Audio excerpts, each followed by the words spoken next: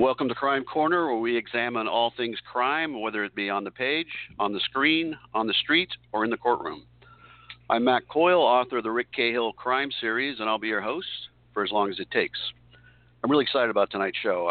When I started this podcast about a year ago now, of course, I was going to have mystery authors on because I'm one of them, but I always want to get true crime writers on because true crime really fascinates me. And so tonight we're lucky because we're going to have Wiehl and Caitlin Rother, who wrote Hunting Charles Manson.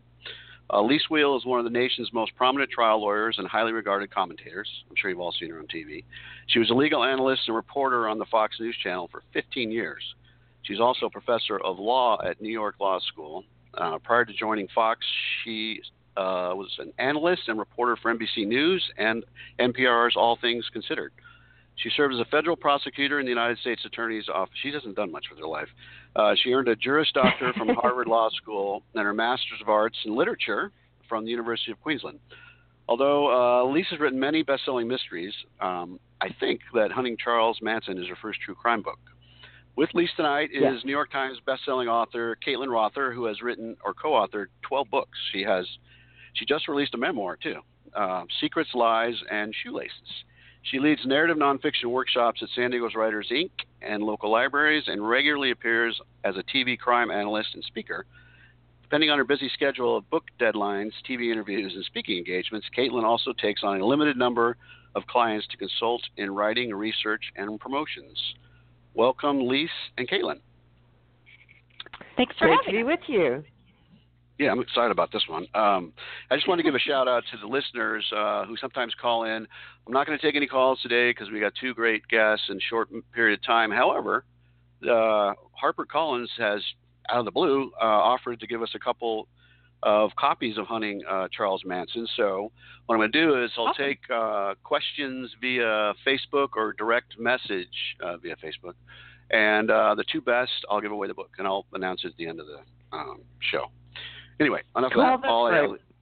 Yeah, that was really nice. I'm going to suggest everybody that comes on the show now, their publisher has to say, "Give me free books."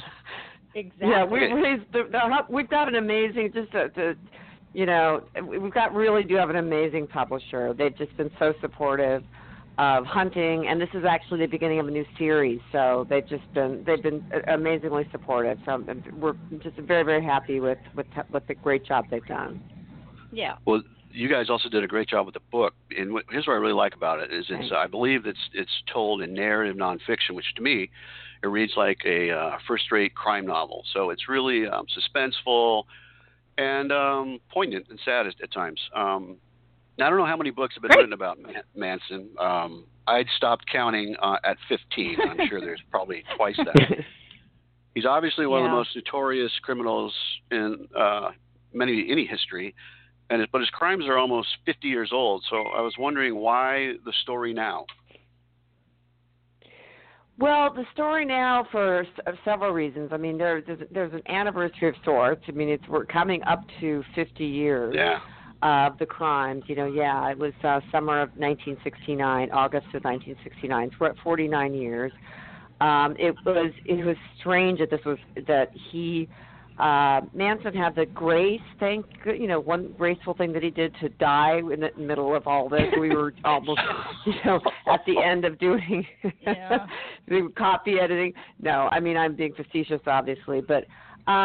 I think for Caitlin can speak for herself, but for me, a big part of it was the poignancy of when I went to Tex Watson's parole hearing in October of 2016.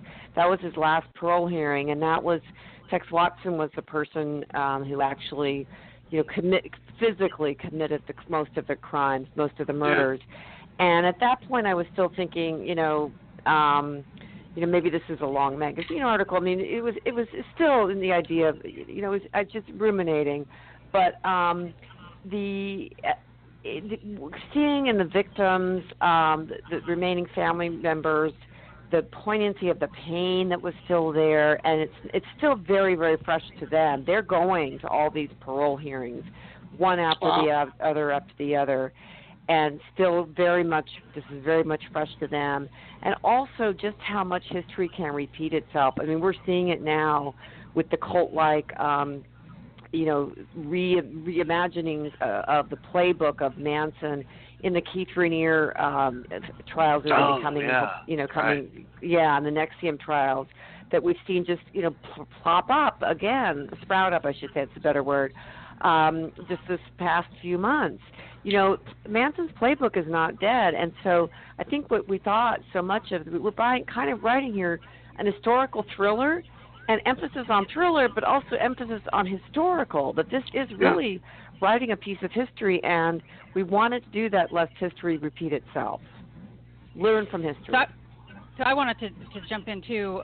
For me, what made this fascinating and different from other books that are out there, at least this was our goal, was to really show the psychological aspect of why this man is so notorious and why he's become a myth and has become a hero even for some, underworld group of people who still believe that he didn't actually commit any crime. So, how did he get these women to do what he wanted, including kill people? How did he still, today, 50 years later, still have a large group of people? I mean, I met many of them on Facebook and talked to them in these underworld closed secret groups where they just sit and are still obsessed 50 years later about what makes him tick, and saw him in like bright light, and that he was a good person and that he never made anybody do anything, that they did it all on their own. I mean, it was like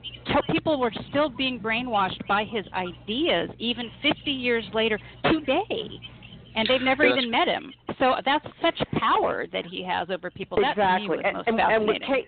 And what Caitlin's saying is exactly dovetailing with what I just said, which is the power that he had, and that's so prevalent today.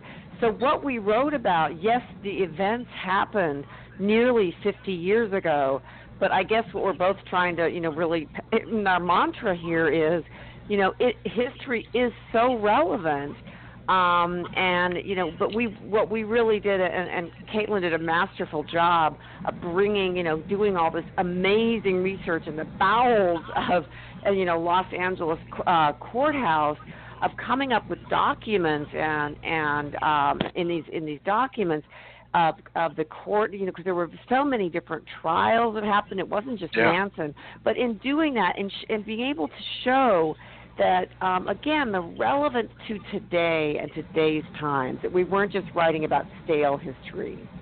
Exactly. No. You actually both touched on my next two questions, but going to the pull of Manson, the prologue is really interesting, where there's this 24-year-old woman, Star, she's taken Manson's nickname for her, and his last name, Star Manson, was writing to him since she was 17. And here she visits him in prison. She's 24. He's 79. And how is it possible to explain the magnetism of this guy 50 years after he was collecting people for his family? Well, I can tell you that basically she heard of him because of his environmentalism and his animal activism, pro-animal, pro-environment, save the world, save the planet. That's actually how she learned about him, from a friend while she was in high school.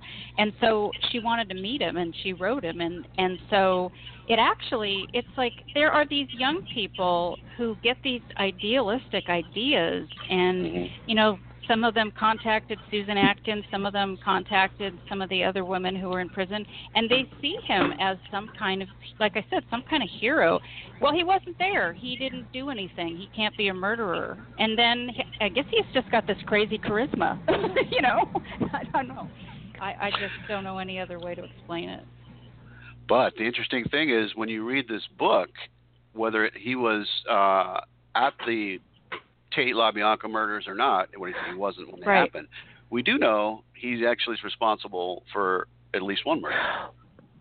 Conspiracy. Conspiracy, yes, but in terms of actually physically being there. I'm thinking of. Well, right. Do you want to take that one on conspiracy? Yeah. Well, I'll back up and do conspiracy. Why don't I back up and do conspiracy, and I'll take a bunch of shorty say.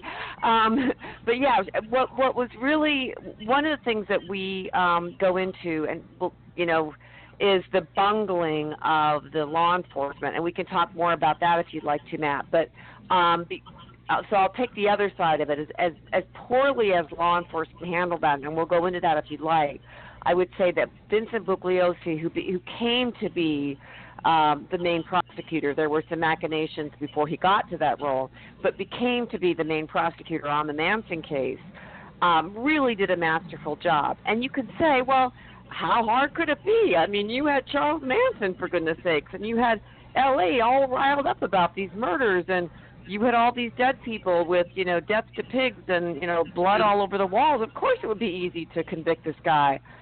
I'm telling you, it wasn't that easy, and that's exactly, and you just pointed out the reasons why. He wasn't there. He wasn't there at the scene. He didn't go. You had nothing pointing him to being there at the scene.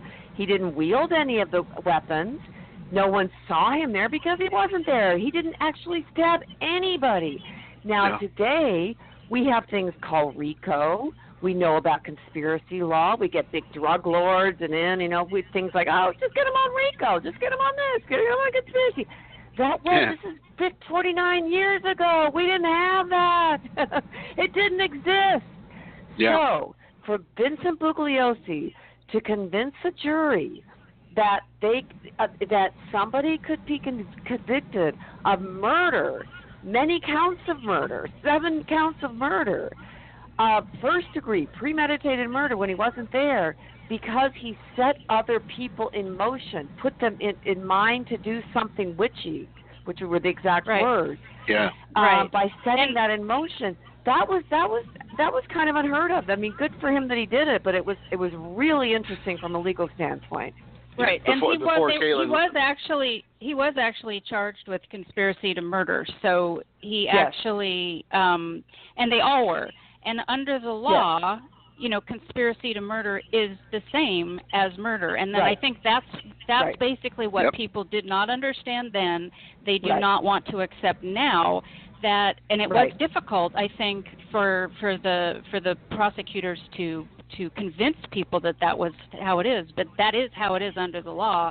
And by brainwashing everybody, by getting everybody to think that they did it on their own, to get them to want to kill these people, to please him, to put them in the frame of mind where they thought they were freeing these people in some cases, and in other cases, just they were beautiful, rich white people, and they wanted to start this whole, war, which is the whole helter-skelter thing. But I mean, basically, that's the deal. It's conspiracy, and that's why people don't understand it even today, and that's why they're still thinking he's a hero, because they don't get it. That's as far as I'm concerned.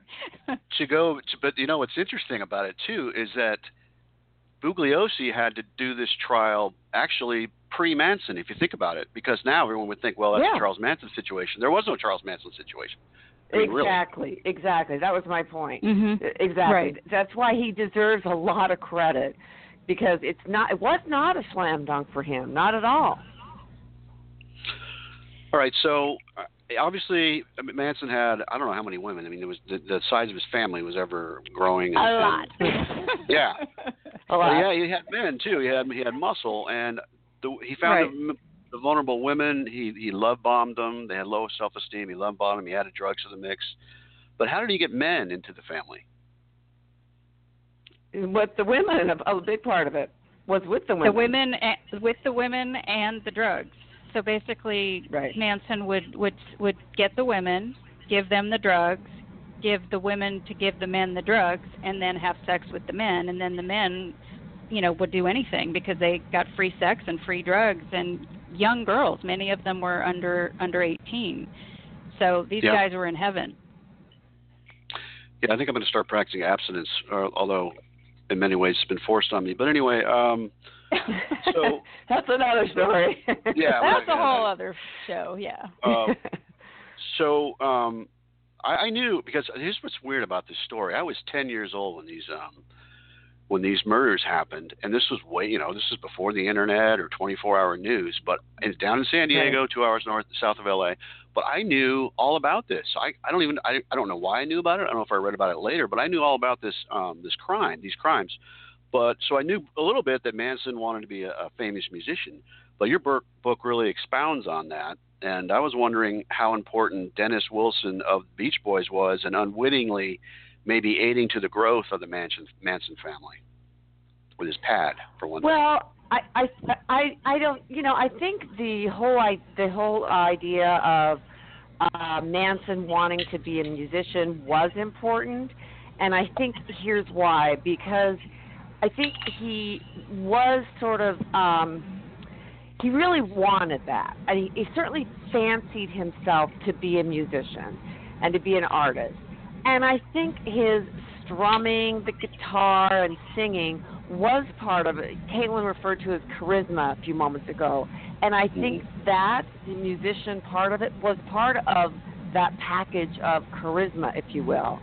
I think he was probably a Midland musician. Okay, fair, probably pretty good.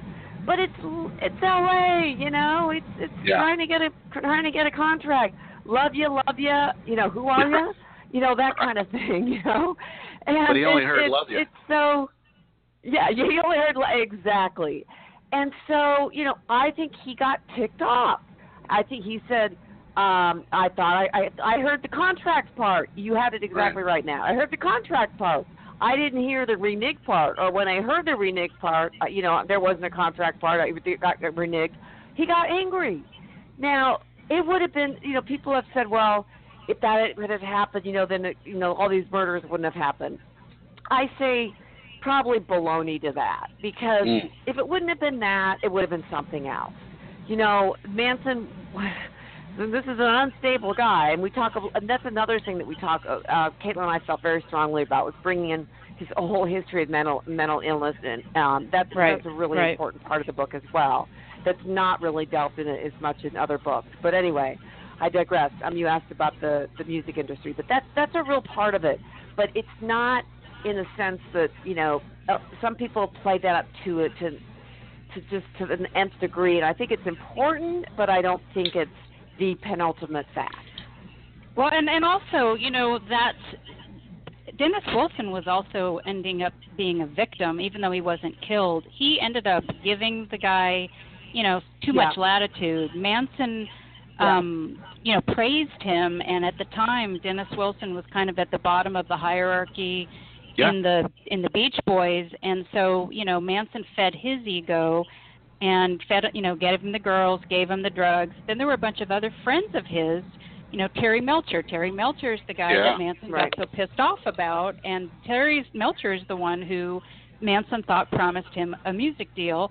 And, he was also pissed off at Dennis Wilson for stealing, according to Manson, stealing his song, retitling it, changing his words, never giving him any money. Well, that's because Manson ended up being given by Dennis Wilson 9 or 10 gold records, did all this damage to the house. One of the family members crashed the car, all that. So Dennis Wilson, and then got threatened, when he wouldn't give him any more money. Manson started threatening him with those bullets that he would, say, I'm going to get you, So Dennis Wilson ended up, thinking this is a good guy to play music with, and ended up being completely taken advantage of and scared for his life and for the safety of his 7-year-old son as well.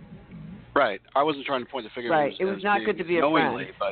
But I mean, no, they used his house, so he had that nice, Pacific Palisades. So, that's helped Manson in some ways, look where I am. I mean, how did this guy, he stayed in a lot of different places, Charles Manson. He's been in an amazing number of places. Yeah, he's a nomad. He loved traveling. Some nice, some under a rock in the desert. Right. Well, Lisa actually answered my next question, so you guys are right on track. Okay. So, also, I knew that Manson supposedly had a desire to start a race war and try to frame the Black Panthers for the Tate and LaBianca murders.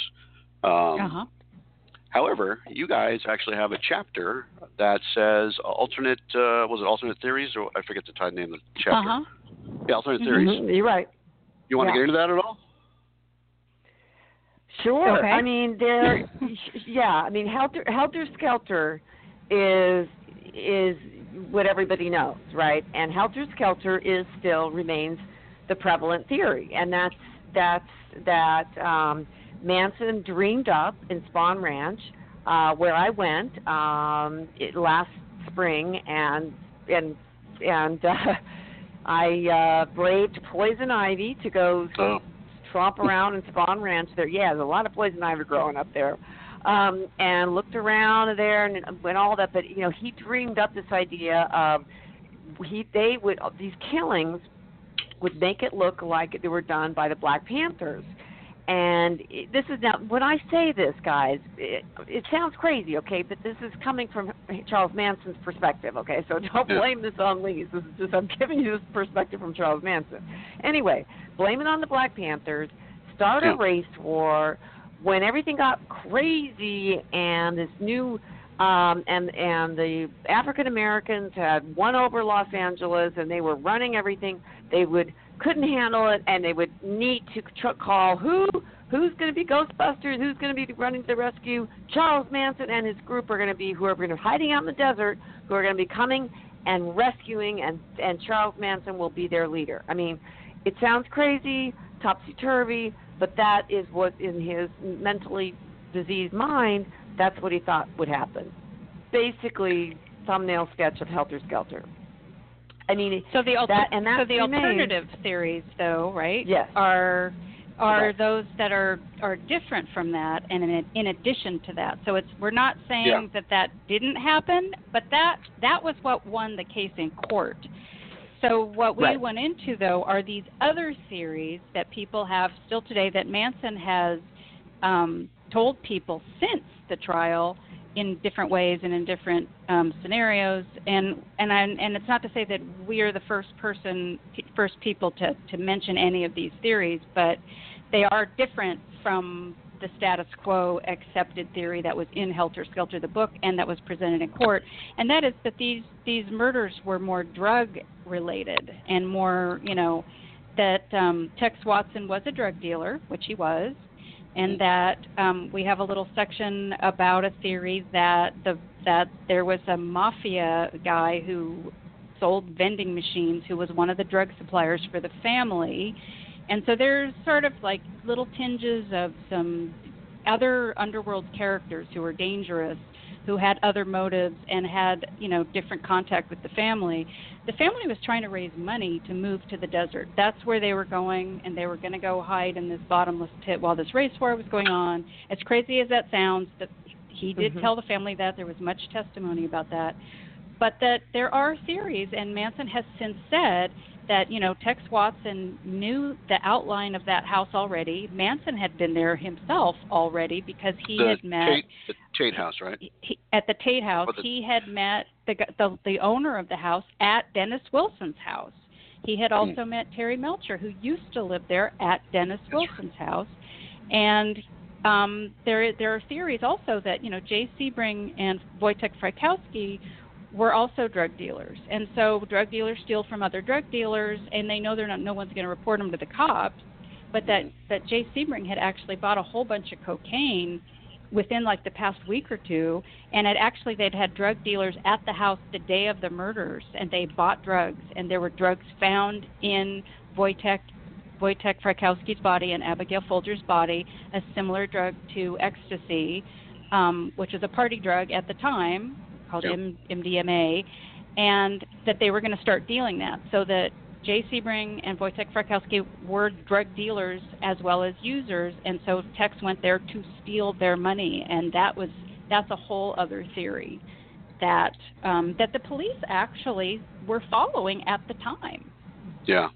So do you think there are still a lot of people today who feel that these murders were not, helter skelter motivated, that they were drug and robbery related.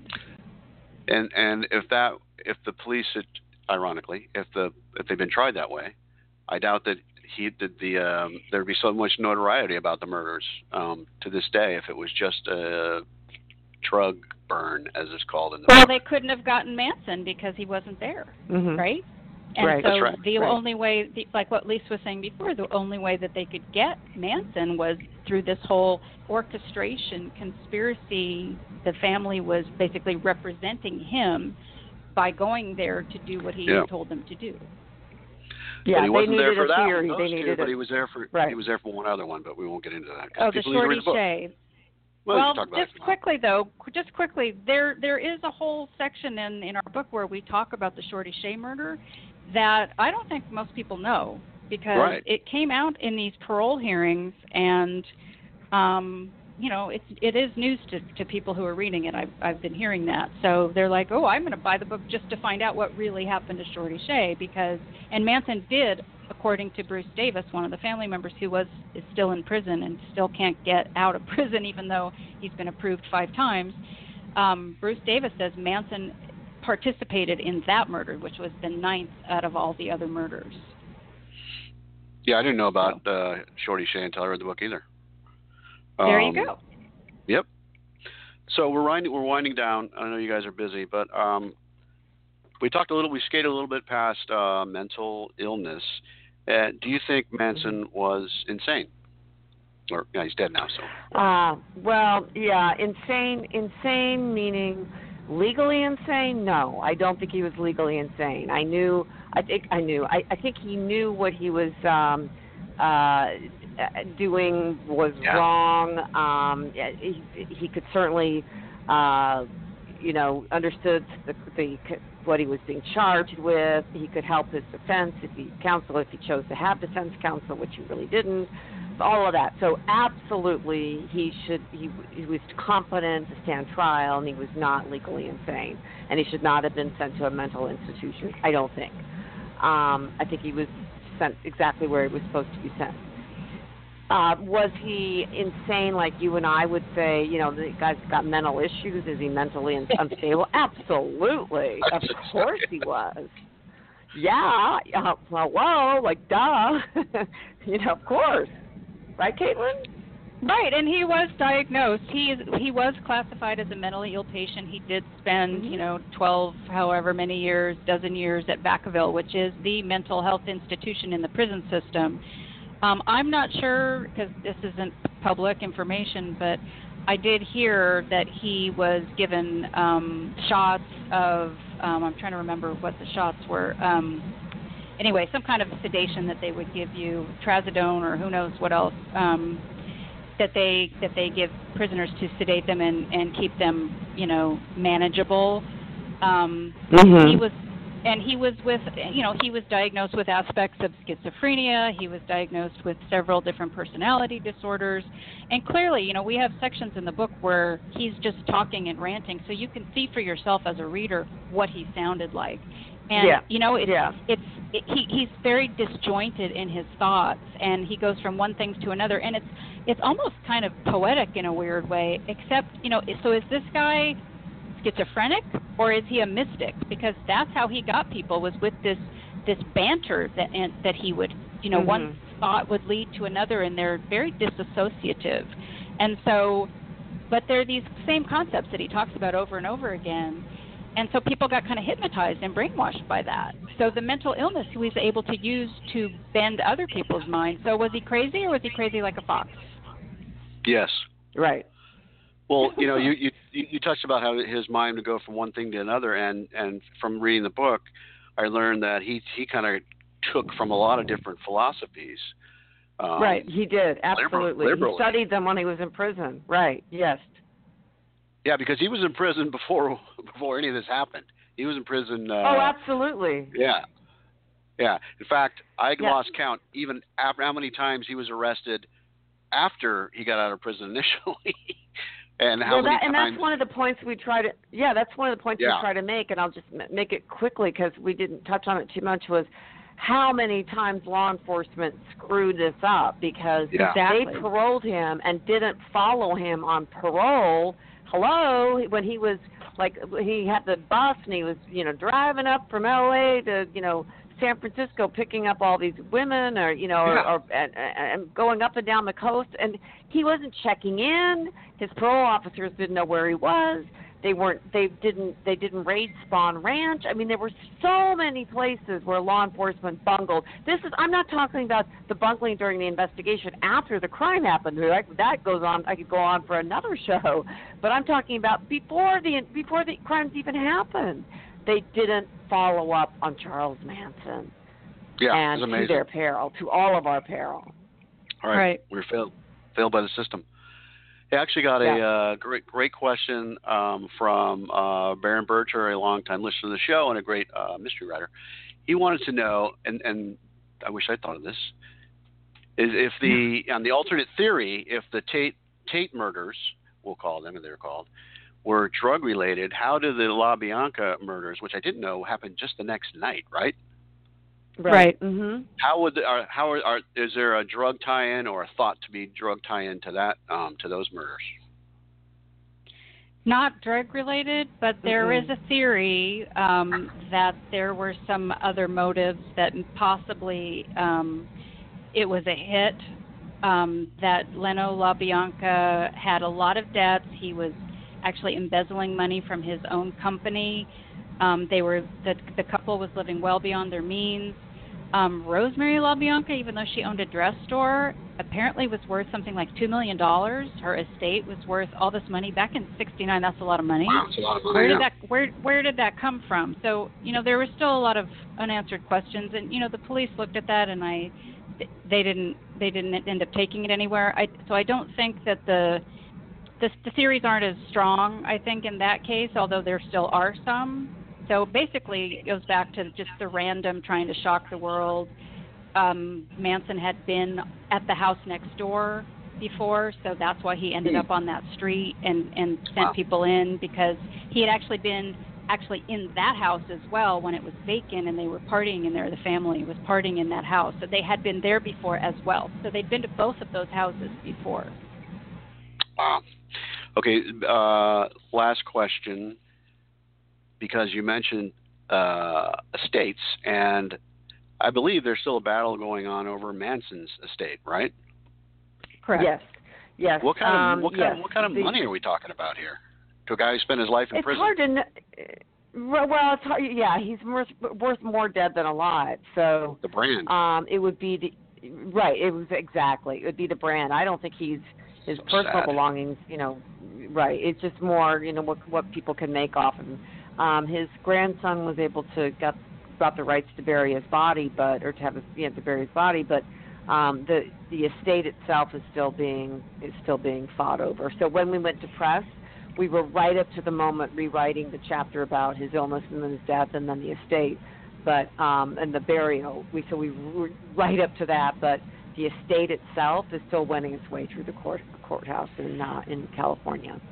Yeah, I think part of the issue is the use of his name in the future. Mm-hmm. So there, so for example, when I do a true crime book and I want to have a photo insert and I want to take pictures, want to use pictures, I have to get the permission of whoever owns the estate of the person who took the photo or who is in the photo, because they have control over the use and permission of that photo. So there could be, a lot of maybe music. There may be, definitely the use of his name. But I think, whoever gets control of his estate, I think is going to be able to have to try to make money off of stuff that we don't even know about yet. I mean, who knows? Mm-hmm. Yeah. Well, they already did a TV series about it just this last year or so. Anyway, I want to thank. There's a ton of stuff out there. Yeah, I'm sure. More to come. Great book, Hunting Charles Manson. I recommend everybody buy it except for Elena and Baron, who are going to get a free copy. Great. They gave me some good questions. Where can people find you on social media?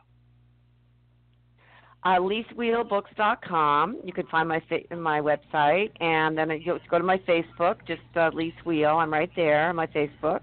I have a pretty big social media presence there on Facebook. And LisaWiehlBooks.com. Great. And I'm at CaitlinRother.com, and I also have an author page and a personal page, which is they're both public on Facebook and Twitter and LinkedIn and Instagram, blah blah blah. All that stuff. All right. Well, again, really appreciate it. It was even more fun than I expected. So thanks a lot for coming on the Crime Corner. Good. I'm sure you'll both be busy telling the book down the road. Thanks again. All right. Thank you. Thank you so much. Have a nice night. You too. Thanks so much. Right. Thanks. Mm-hmm. Bye. Thank you. All right, folks. 2 weeks, I'm going to have James Ziskin on talk about his new book. And thanks for listening in. This is a copyrighted podcast solely owned by the Authors on the Air Global Radio Network.